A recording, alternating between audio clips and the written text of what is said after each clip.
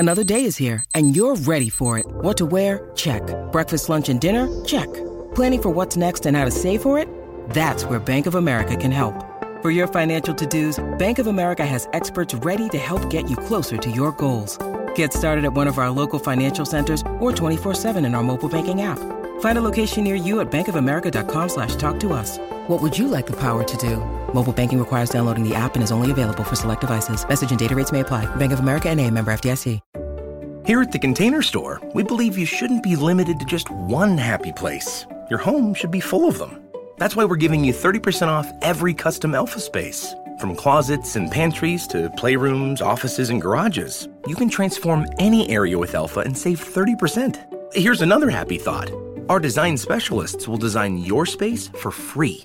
Get ready to discover your new happy place at the Container Store. Visit us in-store or online to get started with a free design. Thank you for listening to this Belly Up Sports Podcast Network product. Some said we go belly up, so we made it our name, and we're still here. From roommates to co-hosts, this is the Backcheck with Brendan Azoff and Stefan Rosner, your go-to destination for New York hockey and NHL news. And now it's time to drop the puck. Here are your hosts, Brendan Azoff and Stefan Rosner.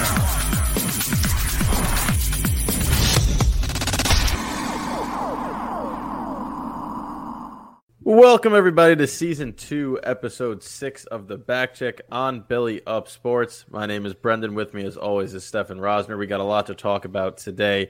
A ton of news around the NHL, including potential suspensions that didn't happen. The new most hated player, I should say, in the NHL is not even Brad Marchand anymore. Go figure. But before we dive into all of that, Stefan, how you doing today, buddy? Doing all right. So for those wondering why I always sound congested, it's because I am. So I would like to announce to the world that I'll be having surgery to repair my deviated septum on December 23rd. So, hopefully, well, I won't have an excuse after that for why I sound terrible at times or why you could hear my breathing. It's because I cannot breathe out my nose. It's been like that for 23 years. Finally, I have made the executive decision to allow myself to breathe and will be undergoing surgery. Brendan, I hope you send me flowers. I'll send you a nice little Christmas gift. December 23rd, right smack in the middle of the holiday season. You're going to have your New Year's Eve is going to be a little bit distorted. I'm going to be able to breathe in the fresh air that comes with the Christmas and Hanukkah time, the New Year. I'll be able to recovery. It's not even a week. If I get the surgery, I'm not supposed to do physical activity for like 5 days. They're not doing my nose, whether you like it or you hate it. I like my nose the way it looks. But I just want it straight, and I want to be able to breathe. So, top priority is breathing. That'll get fixed, and hopefully I'm better for it after that. It's wild that you're going to actually sound normal. Human-like? Like, yeah, I'm not going to be speaking or doing one of my rants and just in the background hearing... Well, you hear Darth... I should do cosplay for Darth Vader. You were basically the mask. Yeah, I remember a shout out to Kobe Guy, great interview with him a couple weeks ago, but midway through the interview, he stops and he goes, "Is somebody snoring behind you, like sleeping behind you?" And in my head, I was like, "Oh, you gotta be kidding me." I'm like, "Nah, man, that's just me. I got a deviated septum." He goes, "Oh, all right." And we continued on with the interview. Obviously, because I'm a master with cutting the stuff, I did not include that, but coming back to it, it might have been funny to include. But yeah, no, it's been a problem, definitely a problem. There's a reason why I write a lot more than I speak. But hopefully after that we could do a nice common median between the two. Yeah, definitely. I'm looking forward to it. I was hoping you were going to go with the Angelina Jolie nose, but I guess I'll have to settle for just the same nose, different results. Just settle for the. What if your voice changes completely? It's probably a good thing. Are we saying deeper or higher? Well, that remains to be seen. It depends, I guess, how they fix it. Yeah, I don't really know the in and outs of the surgery. I know it's a safer surgery than what Jack Eichel's getting. I'll tell you that. Yeah. Or got. We should say got. It's done already. It's true, and he said he went for a walk after that. Felt great. Yeah, he hasn't been walking this whole time. Yeah. He walked his way out of Buffalo. I mean, he probably ran out of Buffalo. Usain Bolt sprinted out of there. Around the Board segment is brought to you by Pure Hockey. What began as a small shop in Worcester, Massachusetts, is now the largest hockey retailer in the USA, and no matter how large their company becomes, their number one focus and passion is simply the sport of hockey. Get the highest quality equipment you need for your hockey endeavors. So, Brendan, the first thing let's talk about is, Sidney Crosby has been... there's been words used to describe Sidney Crosby throughout his career being a little soft, diving, doing all those wonderful things we don't want in the sport of hockey. Yet, on Sunday, they get spanked by the Caps 6-1. Crosby is invisible during the game, except for one play. One play, he takes a Capitals defenseman. I'm not going to try to pronounce his last name. It starts with an F. I'm going to give this a go. February. Martin Ferivari. Ferivari, okay. Throws him into the boards. Like Harambe picking up the kid. Chucks him into the boards. And no call on the play. He will not receive any discipline. But for a fact, if that is anyone in this league besides Sidney Crosby, I don't know if they called it on the play because it was behind the play. I don't know if the refs are paying attention that much. But that's definitely getting a talking to with George Parros. So, Brendan, I know you saw the hit by Crosby. What did you think initially on the play, and do you think that the league failed in this situation? Well, my first reaction was that's a little bit of a dirty play there, right? The defenseman's not expecting that at all. The puck really wasn't even part of that play. He just kind of wrapped him up and threw him. And anytime you're throwing a player kind of defenseless like that, a couple of feet from the boards, you're putting them at risk of injury. So my first reaction was, it's dirty. My second reaction was, if this is Tom Wilson doing it or somebody along those lines, the whole entire Twitter sphere would be in flames, right? Everybody would be calling for him to be gone for 10 games. But because it was Crosby, it kind of flew under the radar, and he didn't even get disciplined for it. So I do think the league failed. I would be pissed if I was the Capitals. But if you're the Capitals, you got to turn around and say, oh, well, maybe that's just karma catching up to us. Yeah, that's true. I mean, if it was on Tom Wilson, but I don't think Crosby could pick Tom Wilson up. No. I don't think he'd throw him like that. But you also look at, Crosby's a player that throughout his career has dealt with concussions, one after another. I mean, this could have been a case where not even a concussion to the Capitals defenseman. I mean, you throw someone headfirst into a board that's not expecting it, that's brain damage. Again, that's what the worst that could happen, brain damage, career over. And yeah, we look at it as a simple play. But if you're not ready for that, you can't brace yourself. It's one thing when you're ready for a hit. I mean, you played ice hockey. I'm a goalie, so I don't really get hit often. Excuse me. But you've been hit. If you know what's coming, you can protect yourself. And then therefore, you probably don't get hurt or get hurt to an extent. But if you get blindsided or you're not ready to get thrown, I mean, that's a huge play. I know Mark Mathot, who hates Crosby, spoke out and was like, 10 games, it's a must. Well, they have some past experience. I think Crosby slashed him once in a game, whatever the case may be. But he's not wrong. He's not wrong. And when you're in a sport where you look to protect your stars, when stars take advantage of that protection, that's not good because then other teams are going to see that and they're going to go after them and they're going to do what they do and they're going to say, hey, you're suspending me for this. What about that? And the NHL is going to have to answer to that. George Parros have to answer to that. And he's been quite terrible at answering to reasons why he makes the decisions he does. Yeah, the comparison argument with Department of Player Safety is just pointless. Right, I mean, you could have the same exact hit thrown by two different players, and somehow, some way, the fine or suspension would be different. And I really have no clue what the criteria is for them to make a decision. How they for me, if I'm deciding something, my first instinct is to see what other people have done in the past in a similar situation and base it off of that. They just throw that out the window and they go, each situation is brand new. That's what it feels like, at least to me. And when you look at what Crosby did, 10 games would be steep. I don't think he's had any type of past discipline. No. So 10 games is a lot. But suspension, that definitely should be a minimum of 1 to 2 games. Or a fine. Something had to come. I mean, even a fine is too steep, as we'll talk, too shallow of a penalty, as we'll talk about in a little bit with Sluban. Yeah. But for Crosby, you can't do that. You got to be smarter. And I know he's frustrated. It's only his second game. He's had a tough go of it with injuries, COVID, all that. But you can't be tossing people like that into a board. That's not expecting it. And it's a cowardly move, right? Yeah. If you're down 6-1. Challenge him head on. I'm not saying Crosby to fight people, but if you go up to him after a whistle and push him in the chest, right? And you show your frustrations that way where you're going at him. You don't have to fight, but the net front stuff that we see all the time. That's one way of taking your frustration out that's not going to hurt somebody. Doing that mid-play is just soft, and he skates right away to the bench after. Oh, because well, he's living up to his nickname. But I do want to ask you one thing, and I know your unbiased opinion as always. You look at what Crosby did. You look back to what Wilson did against the Rangers, the whole incident. Which one actually is worse? The Wilson one. And I'll tell you why. It's because Panarin's helmet was off. That's the only thing I can think of. But let's say Panarin's helmet's not off. I know Wilson put him to the ground and then while he was on the ice, but in the situation of what could be a more dangerous player, lead to a more serious injury. Again, let's say Panarin had his helmet on. Which one do you think is worse? You still think Wilson? You mentioned it already. Wilson's the bigger man, the stronger man. So anything that he does has more dangerous implications that come with it. Everyone automatically refers to the Panarin incident with Wilson, but it all started because he had a stick behind Buchnevich's head, pushed down as a cross-check, and then threw a punch to the back of his head. So that was dangerous in its own right, and then he goes and does what he does with Panarin after. In this case, Crosby's dangerous, but he's throwing him into the boards. The guy's got his helmet on. He's not suspecting of it, but Crosby also doesn't have the strength and power to really injure somebody, especially a defenseman who, based on the video that I'm seeing, I don't have his information in front of me, didn't look like he was that undersized, right? So it looked like he was able to hold his own. So I believe he was fine. And I think that ultimately the more dangerous play was Wilson. The helmet off is a big factor as to why. But the dirtier play probably was what Crosby just did. Because Wilson and Panarin was in a scrum already.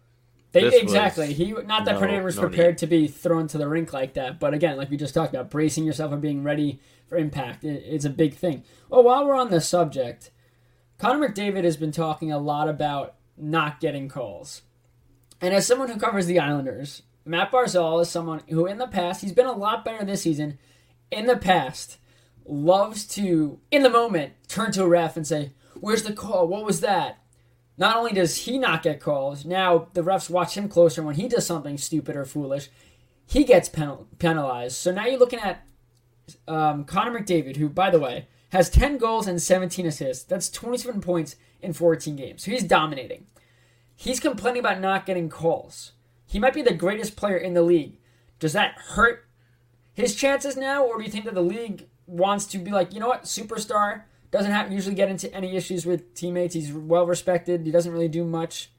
Yeah, maybe we should get more calls. Or do you think it has just a negative effect where... Because refs don't like getting called out. They don't, but at the same time, he's not really calling out any refs in particular. I think he did it in a more classy way than people have in the past.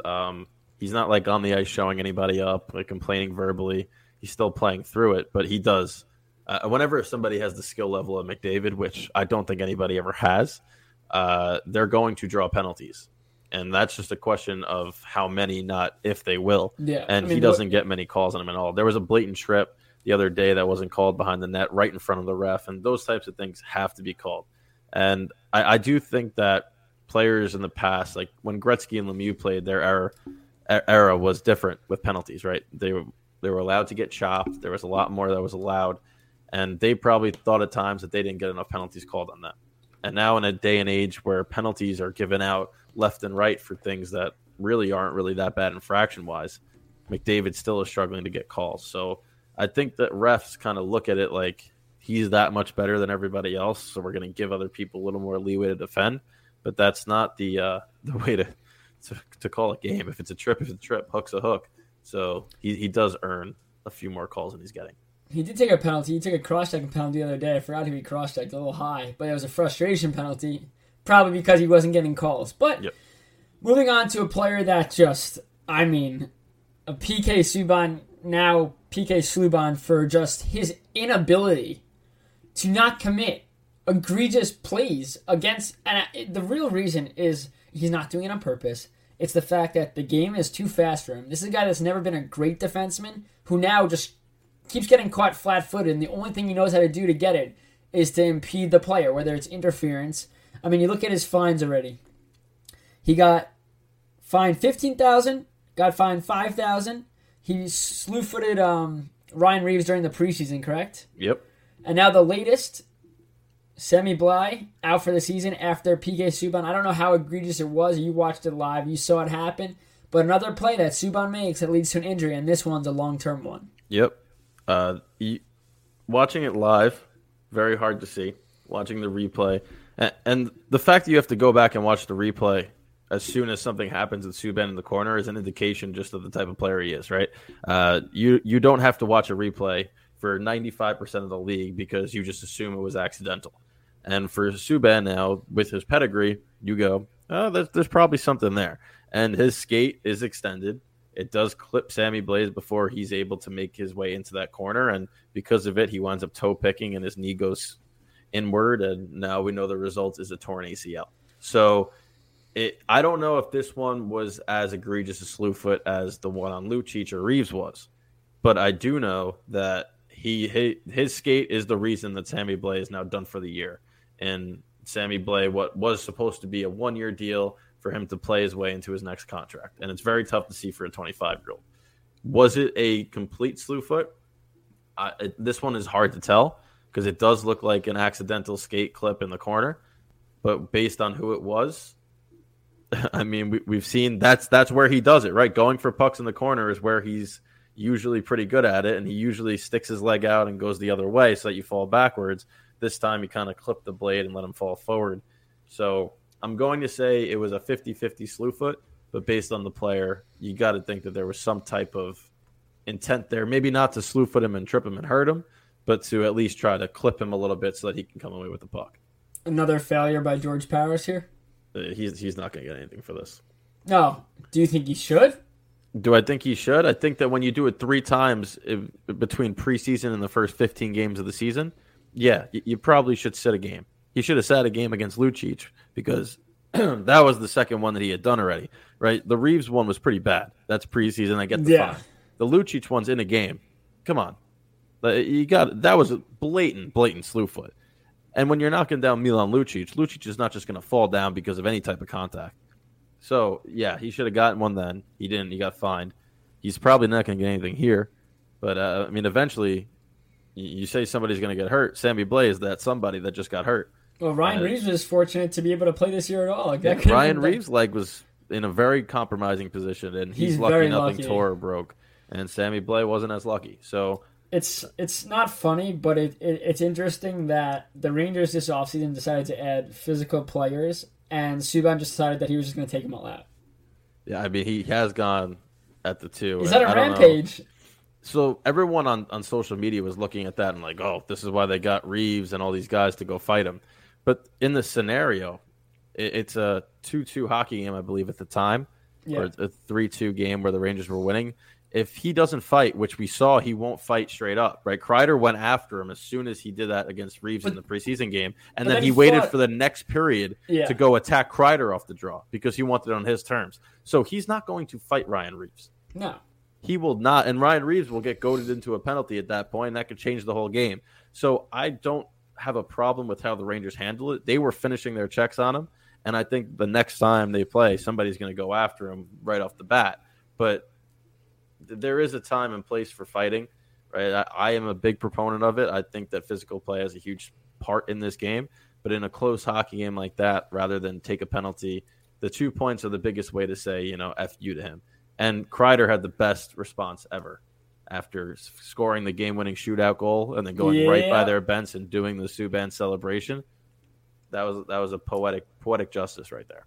There you go. I mean, yeah, it's just enough is enough. It's one thing if you do it once, but for this to be a third or the fourth time, and it doesn't mean it's going to stop. There's nothing showcasing that Subban is just going to play better in his own zone and in the corners. He's going to continue to do this. And again, like I said, he's not doing it on purpose. It's because he doesn't know how to play positionally sound in those situations. That's all he's been able to do. I think he's doing it on purpose, too. Because he's been doing it for a long time. I don't know who put out the compilation of all the slew foots. It's been happening. They go back to when he was a Norris finalist. So, I mean, we're talking about just an intent to injure throughout the course of his career. And listen, off the ice... You don't think, though, that it's due to his inability to play? Like, if he was a very good defenseman in his own zone, he's not doing this stuff. He wouldn't need to. No, I think that there's some people, right? Like, I was never the best skater. And whenever you're not the best skater, you look to get an edge, whether it's physical or you look to try to cheat the play a little bit. But there's a difference between cheating the play when you're not the best skater and trying to get in, or being shoulder to shoulder with somebody in a 50-50 puck battle and resorting to a slew foot or resorting to something that can injure that opponent. Right there, if he wasn't a good skater, he would try to do more interference. Where instead of just going skate to the back of your leg, he'd try to shoulder him a little bit. Right, he's not a small guy; he's a strong dude. Yeah. So try to shoulder the guy off the puck instead. But he resorts to the more injury-prone slew foot, and to me, that just shows the character of the player. And it's weird because off the ice, what he's done to grow the game, what he's done for the Montreal Children's Hospital, like all these things, just show a great guy overall, and then he gets on the ice and it just turns into realistically he's worse than Brad Marchand. Marchand gets under your skin but doesn't do anything like that. I can't remember the last time he did something that dangerous or illegal. No, he's just a pest, and you hate him if he's on your if you're playing against him, but you love him when he's on your team. I just don't understand. Like, Subban has so much respect for the off ice work he does. I know you're about to mention that. Like, he's just a great guy off the ice and the foundations, everything he does, fantastic. But, I mean, there's got to be a lack of respect for Subban from around the NHL. I mean, obviously his teammates are going to have his back, but, we don't know how good that room is. Especially, this is a Devils team that's looking to take strides this season, and they've looked a lot better. They need Subban to clean up his act because, one, if he starts to take penalties, it's going to impact them. If he gets suspended, it's going to impact them. And mistakes in the game. I mean, the Devils aren't a team that can rely on one guy carrying them. Jack Hughes is out. The team's really come together and played well.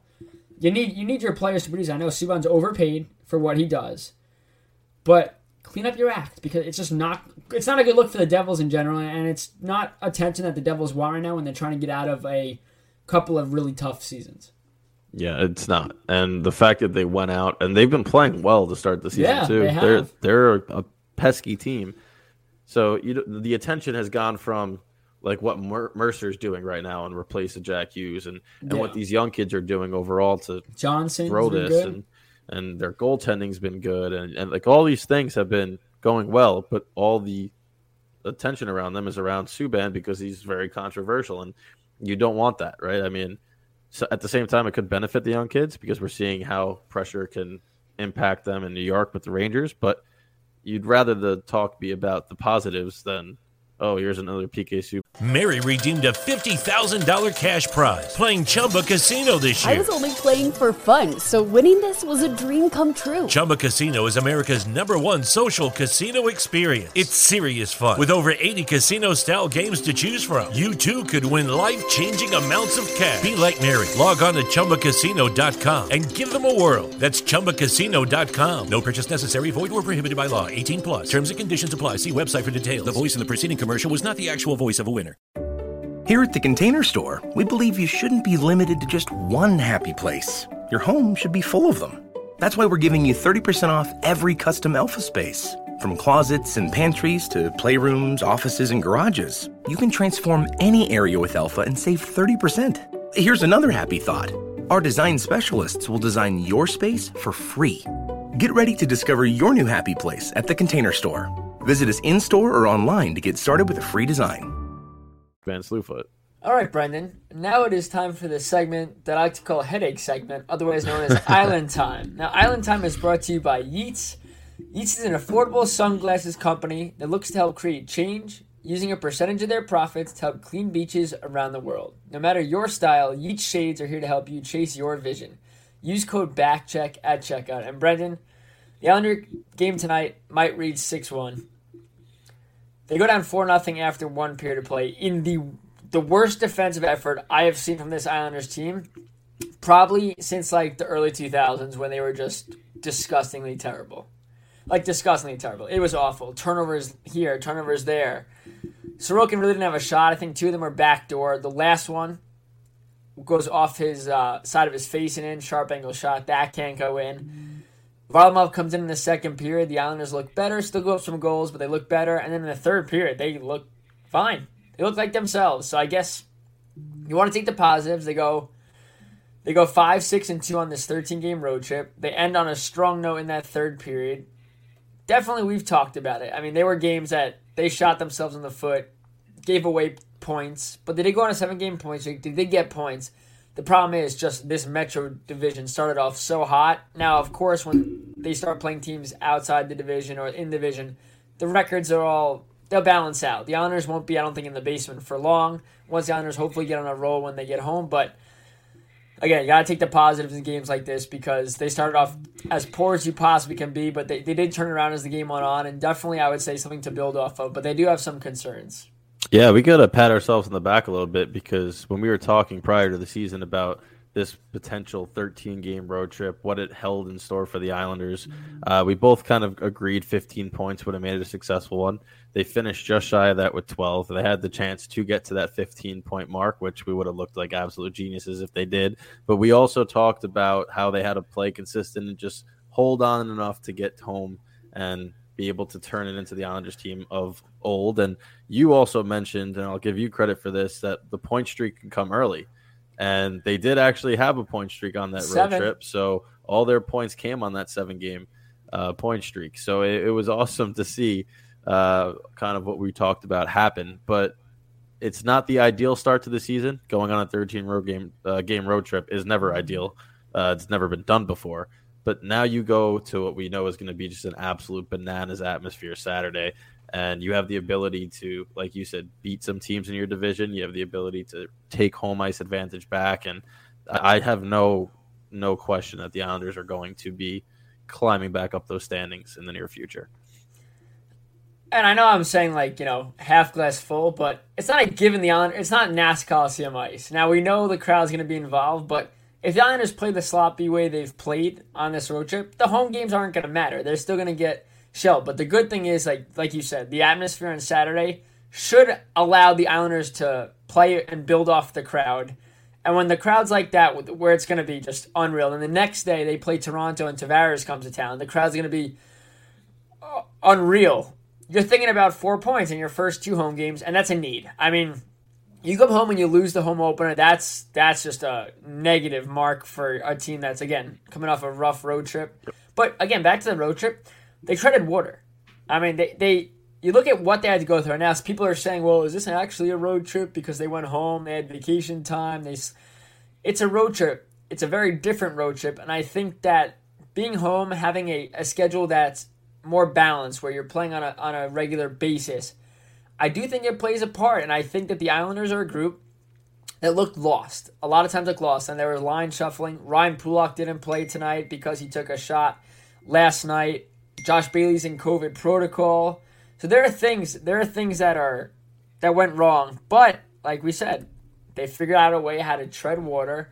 Should have had more points, but we kind of nailed it on how many points they got. And now you just have to look forward. You can't look back. You can't harp on what happened. It's too late. It's too late. You have to look forward. The 7-point streak was great. Now let's start winning games at home. And biggest game of the season so far is facing Calgary on Saturday night. And I did get a sneak peek of tonight. There was a practice at UBS Arena where workers pretended to be fans and they played stuff on the scoreboard to make sure the game's all set up. Got a little sneak peek. It looks outstanding, amazing, and obviously if you're going to the game, congrats, because that's going to be an awesome night. And if you're not going to the game, hopefully you get to see some of the cool stuff on TV. Yeah, definitely. And, you mentioned their opponent's Calgary. So when we were looking at the schedule in the beginning of the season, you thought that might be a game that you could X on the calendar as the time that the Islanders kicking into gear. But based on the early part of the season, that's no slouch either in an opponent. So they have their work cut out for them. Calgary's not going to hand them the home opener. But you do got to think that coming off 2 tough losses, a back-to-back in Florida, you come off this grueling road trip, you have a couple of days to regroup, you know that this is a veteran group. They're going to look at each other and say, hey, you know what we have to do and take care of business on home ice right now.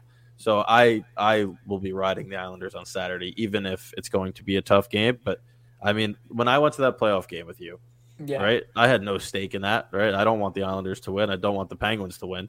So I was just there to watch some good playoff hockey, and that atmosphere was nuts. And I know it's not the Coliseum, but there's going to be more people in that building now, and it's the first time that the majority of Islanders fans are going to have the ability to go to a game this season. So I expect to go deaf watching it through my TV. We were at a fun playoff game. You should have been at the Bavilier game. That would have been nuts. That was just – I'm just watching the play. I'm like, he's going to score, and it was – the roof legit came down, and so did beer cans. And, it's wild. But going back to the game the Islanders just played, again, you got to take the good, because if you take the bad, what's the point? I know Trotz is going to go over it with the team. They'll break down what went wrong in that first period, all that, but the Islanders never really gave up. They easily could have, this could have been an 8-1 game, or an 8-0 game like we saw against Tampa. Like, it could have been a game like that. And they decided, you know what? We're down 4. We got minutes left in this game. Let's not roll over. And they didn't. They got better and better as the game went on. They also stood up for their teammates. Brock Nelson gets absolutely drilled by Gudas. Clean hit. It was just a big hit. Not only does Palmieri step up for Nelson, Matt Martin later steps up for Nelson. Char all night was stepping up for his teammates in front, especially after Varlamov got run into a little bit. So you just look at this group, and they win together, they lose together, but this group is so tight. I mean, back-to-back Stanley Cup semifinal trips. That'll do that to a club. I mean, you're building that. This is a family, and I want to throw it back to, this is not a new thing under Trotz. Matt Molson was on Spin and Chicklets podcast talking about this. And Michael Grabner sat down with Johnny Lazarus, who we had on the show, to talk.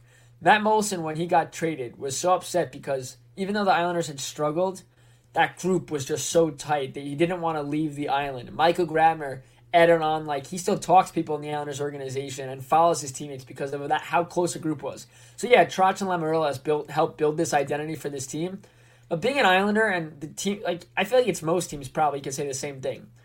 You're family. You're just always want to do what you can to help one another. And the Islanders showed it tonight. Again, like I said, could have given up after the first period, and that was it.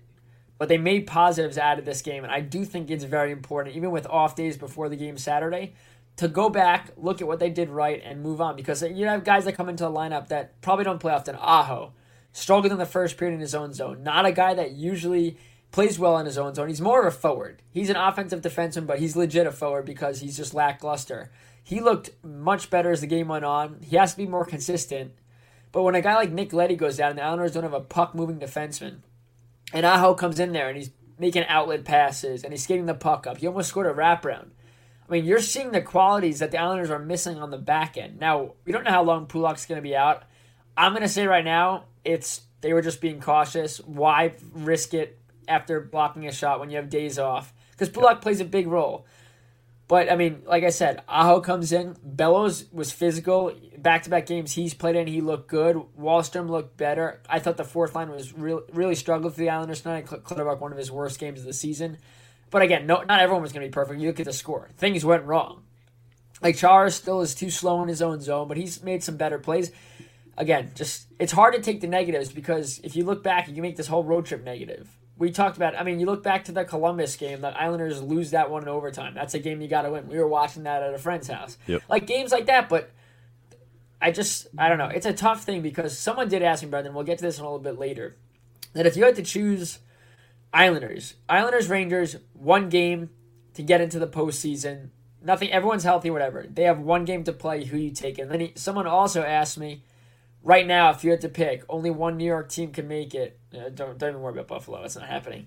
Islanders or Rangers, what would you do? And we'll talk about it after you get to your Rangers points. But, you have to be, as an Islander fan right now, you have to be excited regardless of the record and where they are in the Metro because they're in the basement. But like I said, there's only one way up from the basement unless they lock the door to the basement. Then yeah, if you don't have a key, you don't have a way to get out, you're kind of screwed. But you're coming home and this is an Islanders team that dominated at home. They were bad on the road last year. They were terrible on the road last year. And again, I know they didn't play the same teams they're playing now, but you look at the teams they played on this road trip, they weren't bad teams. They were good teams, and I know. Islanders have playoff aspirations. They have Stanley Cup aspirations. Great teams have to beat good teams. And the Islanders were not a great team on this road trip. Look at Sorokin. I mean, Sorokin's the only reason the Islanders aren't Islanders won games. I mean, that's pretty much it. Varlamov played in a couple of games and lost both. Tonight, Sorokin wasn't at his best. He didn't make unreal saves. High danger chances went in, and a soft one to end his night. But, I mean, you have to build up. Sorokin had a great start. And I spoke about it earlier, and this will be the last point I make on the Islanders. We can move on. Is that Varlamov's going to have his role this year. Sorokin's already showed that he can handle the workload. But Sorokin is a goaltender that could bail your team out. I think he had before tonight, it obviously went down, over 7 goals saved above average. Varlamov and his 2 starts had a negative something. And right now, while the Islanders try to figure out their defensive struggles, they need a goalie net that's going to bail them out. that has the ability to bail them out. Excuse me. I don't see that from Varlamov. Like I said, he's a goalie based on structure, positioning. He never makes those sprawling saves because usually if he's on his game, he relies on his defense to help him clear rebounds. But he's also, out aggressive, catching pucks, controlling rebounds, doing what he can. But Sorokin has this ability that Varlamov just doesn't have, that many goalies in the NHL just don't have. This ability to just make saves that are probably going in, stops easily getting from post to post, making those saves.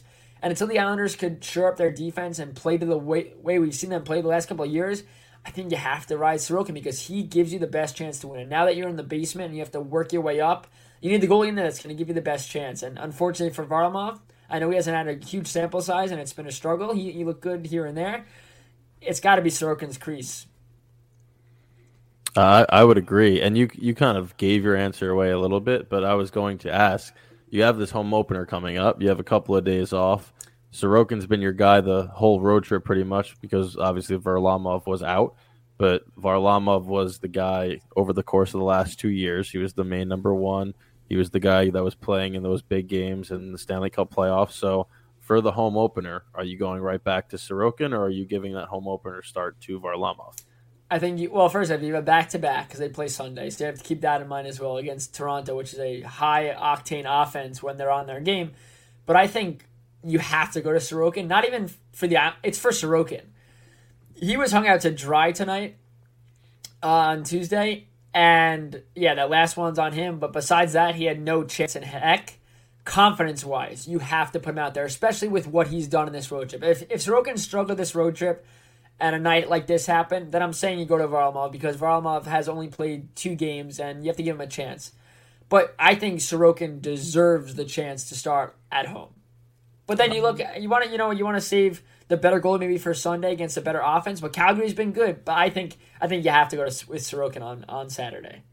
Yeah, I mean, I would agree. And they both got some action tonight, so it's not like Sorokin was in there battling through all 6. And I feel like based on what I saw, I would agree. I think that Varlamov gets the start, right?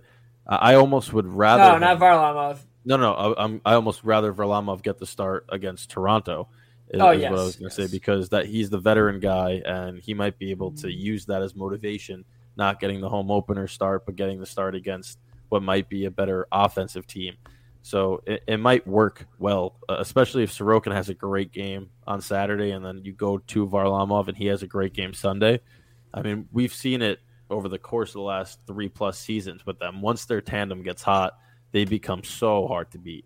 I know it's true for any team once a goalie gets hot, but the Islanders, with the way that they usually play structured defense, once their goaltending gets hot, you're talking about they could win 1-0 games left and right. That's how good their tandem. That's the thing. The problem is we've seen it with Sorokin this year already. He can only do so much. Both goalies can only do so much. If the defense remains a major struggle, the Islanders aren't going anywhere. It's clear as day. Again, your goalie can make those big saves, but if the offense doesn't come alive, I mean, you scored 1 goal tonight. You scored 1 goal last night. You're not scoring. I mean, good for Palmieri. He finally scored tonight on a nice goal. I forgot to announce earlier, too. Josh Bailey didn't play. COVID-19, he has tested positive. No symptoms, but will remain in Florida and get evaluated a bit more. But he's not heading home. If he is positive, he's not playing Saturday or Sunday, so he's out for a little bit. Not to say it is a blessing for the Islanders at all, but it might be a blessing in disguise for Bailey if he's asymptomatic because he's been off to a horrendous start, and the time off to just mentally take a break because he's been flat out terrible. Again, I'm not saying at all that this is a good thing for the Islanders or for him that he has COVID, but he was struggling mightily, and I think a mental break from the game for a little bit might do him wonders and also allows the Islanders to see what else they have in their depth. Bellows is playing back-to-back nights. I guarantee you probably be in there again on Saturday and Sunday until Bailey comes back. So it's a good chance to see what he has, give him some time to play. Because, maybe Bailey was struggling because he had COVID. Maybe it was like the starting, I don't know. He just looked awful. So maybe this time off is a good thing for him. But again, we're wishing him nothing but the best and hopefully a speedy recovery. Yeah, you just hope that's not something that we see like in Ottawa or Pittsburgh where all of a sudden you get a couple of them because that would put a huge damper on Saturday. Oh, my God, what a weekend that would be. That would be terrible because if there's an outbreak, which Last year Bailey was out because of a possible COVID-19. Apparently, a kid at his school had it. At his son's school, had it. So he had to just quarantine to make sure. But you're right. I mean, if Bailey has it, he's with everybody else. It's safe to say that this might not be the end of it, but we just gotta pray that that's not the case. Correct. And I mean, when you look at Pittsburgh right now, Mike Sullivan had COVID protocol things, and he wasn't coaching. Comes back for a game, and then winds up missing another game now because he had to re-enter. So it's not a straight factual science that they're using when it comes to these COVID protocols. You could enter, re-enter, all these things. So you hope that it doesn't wind up being something where they contact trace throughout the team and you have a couple of players missing. But I am stoked. People know I'm not rooting for the Islanders in any way, shape, or form, but I am stoked to see what Saturday looks like there. Yeah, I can't wait. But let's move on to your Rangers, Brian. I know it got a little exciting at the end there. Oh, it definitely did. So, I mean, I'm sure that this title holds true around MSG tonight after that game, but $20 Beers is brought to you by Kong Beer Bong. The Kong Beer Bong is made with Eva foam, chilling your drink longer so you can party harder. Their team created the first beer bong can cooler to help you bring the good times anywhere. So the New York Rangers are now 10-3-3 on the new season, and I can say when I was talking earlier, I did not think that 10-3-3 would be their record through 16 games, but here we are. The Carolina Hurricanes and the Capitals have yet to play tonight, but as of right now, I know they played more games. They are the number one team in the Metropolitan Division. I doubt that holds true at the end of tonight, but we will see. It's definitely been a great start. They're putting a little bit of distance between some other teams and themselves, which can only help them because I do not expect the Rangers to be streaking throughout the course of the season. When they're your team this young, you're going to hit a lull eventually, and that lull definitely is a lot easier to get through if you have a 8 or 10 point gap between you and some other teams, not necessarily in your division, but the other division as well, because it's starting to give the feeling that we're going to have 5 Metro teams in the playoffs and 3 from the Atlantic. That's just what I think early on. But absolute bonkers game. The Rangers dominated the first 20 against Montreal. Montreal came out in the second period a lot harder. Rangers kind of went back and forth with them. Third period was the same way. Brendan Gallagher, absolute joke of a just completely glove-on sucker punches Barclay Goodrow off a face-off with 27 seconds left. And then Josh Anderson does a similar thing in the corner. So it's just clown stuff. They're going at it on the draw. I know you didn't watch it. They're chirping on the draw. They battle once the puck's dropped. They both go down, and Goudreau is getting up, and as he's getting up, Gallagher turns around with his glove on and just punches him. Come on. Challenge him to a fight if you want to fight him. Did he get ejected? They gave him a 2 and 10. There was 27 seconds left. Listen, I don't like Goudreau for his past actions against the Islanders, but nobody deserves to get sucker punched in the face. But to go back to what you said about the hot start for the Rangers, you say 10-3-3? Yep. Their depth was tested, and this is a depth that the Rangers, needed to see this year. And while it wasn't offensive depth, I mean, of course, yeah, you need to get offense, but you got guys. Reeves went down early in preseason and made his way back, but Semi Bly's out. You want to see guys go into the lineup, step up, and find ways. Doesn't matter if you're scoring, making a big play, block, getting a puck deep. You need guys to come into the lineup and step up because I think that's something the Rangers were missing. When their stars weren't playing well, they were falling apart. Earlier this season, that was the case. Yep. Like Panarin struggled mightily, but you're seeing now this is a much more well-rounded group than they've had in the past. And they're also, Gallant coaching-wise, I think helps out a lot compared to what Quinn was doing. I think it's just a sense of confidence in their game, their ability, a new identity, getting great goaltending. So this is a much better Rangers team. And I said too, whatever you want to think about the Rangers, I mean, this is a team that should be in the playoffs. There's no reason they shouldn't be.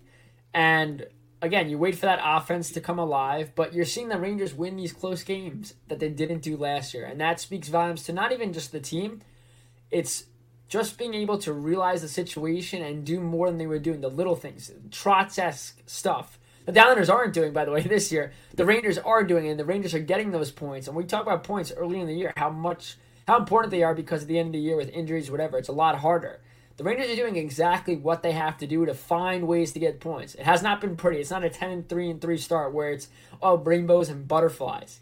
It's been a grind, but it's a 10-3-3 start, and that's all that matters. Correct. And you mentioned the fourth line, and it does reminisce a little bit when I watch them play of the Islanders' fourth line. The Islanders' fourth line is much more skilled, and they gel a lot more. They've been together significantly longer, but the impact that they have where they pin opposing teams in their own end, they cycle, they grind on you.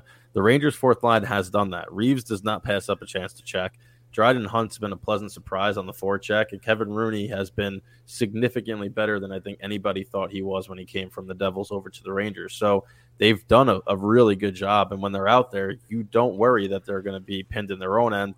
You're watching them cycle and grind on other teams in the offensive zone. And when you talk about the Sammy Blais injury, as unfortunate as it is, because Blais was another guy that was just finishing every single check, it's opened the door for Julien Gauthier to come in, and the last 4 games that he's played have just been noticeable.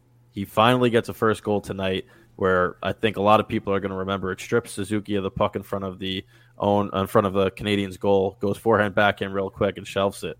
And finally, like he celebrated on his knees, fist pumping, looking up to the sky because he was like, finally, I got a goal here. But he's been really noticeable. Edel's healthy. He hit a crossbar tonight too. Kakko scored again. Lafreniere had a couple of good chances. And those kids, if they could start to – I'm not talking about start putting up 75 points a year right now. But if they can start finding consistency offensively where they're creating chances, all that does is create more room for the Zibanejads, Kreiders, Stromes, and Panarins. And Panarin had a point, right, on the Kakko goal. Zibanejad had a great pass. Kreider had his 12th goal of the season. Fox is doing Fox things. There's so many weapons. And I know that people are looking at me and the people are like, oh, but they're XGF. XGF doesn't win games, okay? Goals for wins games. Actual goals, tangible goals win hockey games. And their underlying numbers might not be good right now. But if they're gelling to a new system, gelling to a new team, and are going 10-3-3 and have points in 13 of their first 16 games in the season, imagine what they're going to do when they actually are playing much better hockey and they're actually gelled. They're going to flat out dominate this league. And we've been talking about this. We've been waiting. We're like, all right, the Rangers' offense came alive. Their defense struggled. Their defense is amazing. The offense is struggling. When these pieces come together, backed by Shesterkin in there, this is a top-tier elite hockey team that should be in the postseason for years to come, finishing atop the Metro. There's just no reason not to. But the problem is consistency. Correct. But like you said, the more these young guys, like you said, like you said, whatever everybody said, we just said that the start, 10-3-3, it wasn't pretty, but they got there, they figured stuff out as it went along and got better, and now they're looking to move on and get even better, and it's scary how good they could be because they are so young. I'm looking at the Devils, too. They're the next team. Once the Devils figure it out, they have the goaltending in Blackwood, it seems like. He's going to be that number one. This guy Mercer is so fun to watch. Oh, yeah.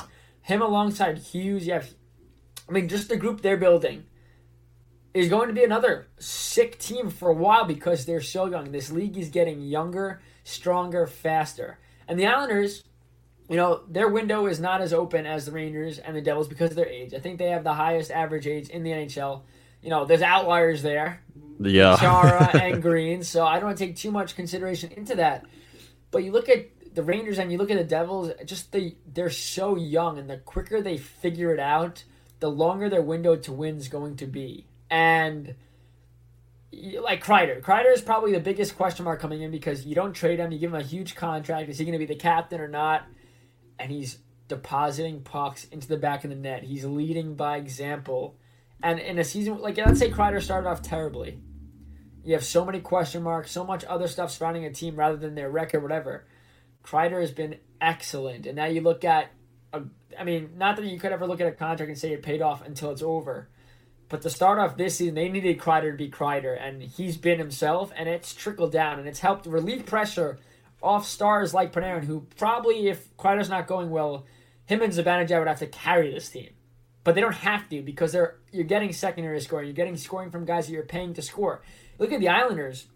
I sent out a tweet today because Trotz said that players that are being paid to produce aren't producing. So I listed all the players or the top whatever players, their annual value, and how much they've scored this season. And it's a joke.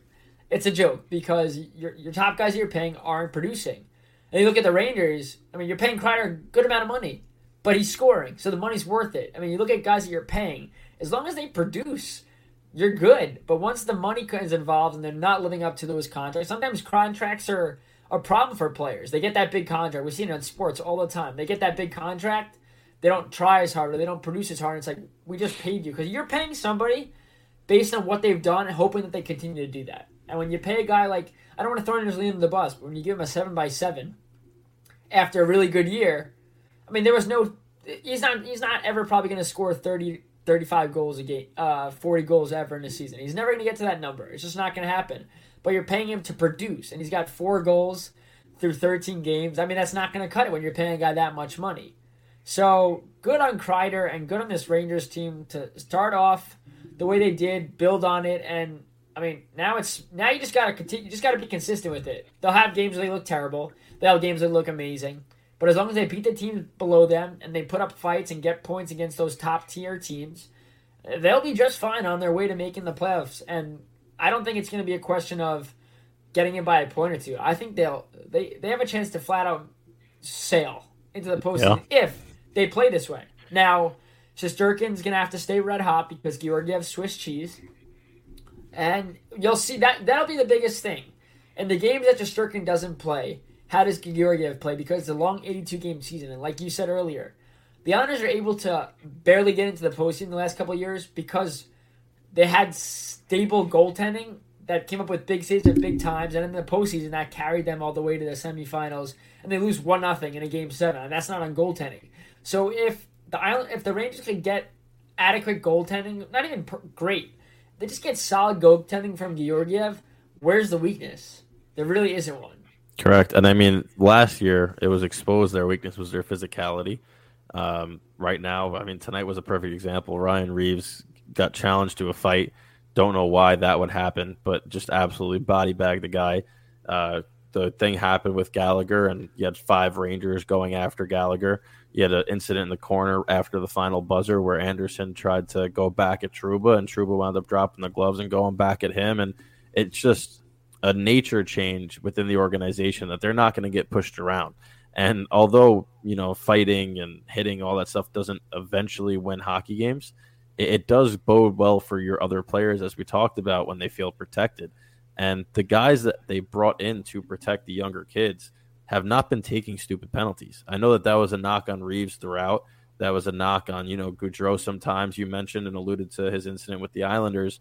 But none of them have taken dumb penalties. And that could change. I'm going to knock on wood right now. But right now they're playing within the whistle. When they get challenged, they're answering the bell. And they're playing clean, hard hockey. And that is so difficult for opponents to play against. And when you skilled guys start to be skilled guys, Panarin's stepped it up again. He's now got like 12 points in his last 7 games. They're going to be a solid team. And it's not going to be pretty. Most nights it's not going to be pretty. But as long as they keep getting the job done. It does not matter how you get the 2 points, as long as you get the 2 points. And we're on 2 different sides of the spectrum right now, Brendan. I mean, your Rangers are cruising. The Islanders have now dropped 4 in a row. It's tough, but you have to think the Islanders will settle down. The season's not over yet. Everyone's got to stop complaining. That if the Islanders struggle on their first 5 or 6 home games, then start worrying. But the fact they haven't played a home game yet, let them show you that they're done. Don't make an excuse and say, oh, the season's over, they played bad. They were dealt a horrendous hand. Like, horrendous. And obviously, UBS Arena wasn't ready. If UBS Arena is ready, there's no extended road trip. It was a tough hand. They didn't lose every game. They got points in 7 games. You just gotta not. I mean, you're Islander fans. You overreact all the time. I wouldn't be going nuts yet until they show you that they're done. Once they show you they can play defense, and that after, let's say, 20 or so games, that this is not going to be a team that goes back to the playoffs. Maybe the window was just open because of the rules with COVID-19. It's just too early. Start worrying when it's time to worry. You got 79 games left? That was, oh my Lord. Sorry, 69. Sorry. The best number in the world, and you just botched it. Yeah, you're right. 69 games left. But that's what I'm saying, right? last year there was only 43 games left at this time. You don't have 43, so like you could have a tougher start than last season. And they didn't. The Islanders, again, there were aspirations to finish top 2 in the division. Everyone was saying, okay, Carolina finishes top. The door's not closed. The door's not even closed. But look at the back-to-back last regular seasons. The Islanders are not a consistent hockey team during the regular season. They get in and they do damage in the postseason. They have certain players that only step it up in the postseason, like Josh Beasley. Like a tough start to the regular season and an all right subpar regular season could still have them in. I know this Metro division's tight, but these teams are not keeping it up. I'm sorry, it'll separate. This pack will separate. There's just no way. And if it does, and the Islanders still fall and they're bottom of the Metro, and all those teams stepped it up this season, bravo to them. I just can't see that happening. I think the Islanders will find a way to sneak in like they always do, that they've done over the last couple of years. But it's going to start with finding their game, because Trotz, of course Trotz is worried that they're not collecting points. He's more worried that they're not paying attention to detail, because that's how the Islanders win. They're built to play close attention to detail in their own zone and create chances from their defense into offense. And they need guys to start converting. But there's a long road ahead, and I guess I don't see a point in worrying now until they give you a very big reason to. And I get it, they've struggled and it's tough, but let them work it out. And if they don't work it out, then start crying. Yeah, and the Islanders, we mentioned their next opponent is the home opener against the Calgary Flames. The Rangers play Thursday night against the Toronto Maple Leafs, which to me is the biggest test of the season thus far. Toronto's playing much better. They're going back on the road. If they could somehow hold on, win that game, get a point, that will show that they mean actual business this year, especially not having a letdown after a big action-packed game against Montreal. So let's go now. I know you had a couple of questions that you wanted to address. Right now, this might be easy for some people to answer right off the bat. Obviously, I look at it more philosophically because I just like to overthink and whatever and analyze. But Islanders and Rangers, first question. Islanders and Rangers, one game. Only one of them can make the playoffs. You're in one game.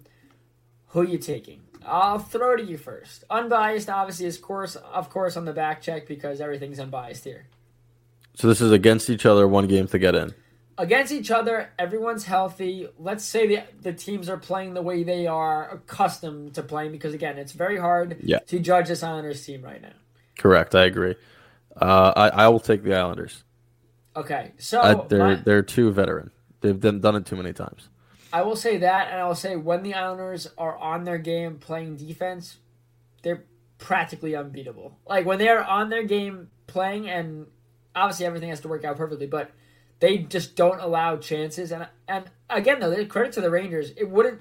If you asked me this question a couple of years ago, I'd give you the Islanders, and I'd say the game wouldn't be close because the Rangers wouldn't be able to score, and their defense was shaking. The Islanders usually capitalize on their scoring chances. But now the Rangers have closed that gap because their defense has been so much better. I think if they played when both teams are on their game, 2-1, 3-2 Islanders win, maybe 4-2 empty net, or even an overtime game. One of those classics, exactly. I mean, they play on the 24th, so the first meeting of the year is coming up, and I think that's going to be a true test to see where the Rangers are at and where the Islanders are going to progress to. I mean, that could be a game the Islanders that does wonders for anyone. And the last question was, right now, which, again, very tough. Right now, only one New York team can make it, Islanders or Rangers. Who's making it? This might be a little easier, but again, it's such a tough question to answer now. Obviously, that's the whole point of the question. We're guessing. I can't answer that. No, I'm going to honestly If pass. you're talking about right now, you're talking about a season where there's so many games left. I expect the Islanders to get better, but I don't expect the Rangers to get so much worse that they're not in it. We said it before the year. I think both make it.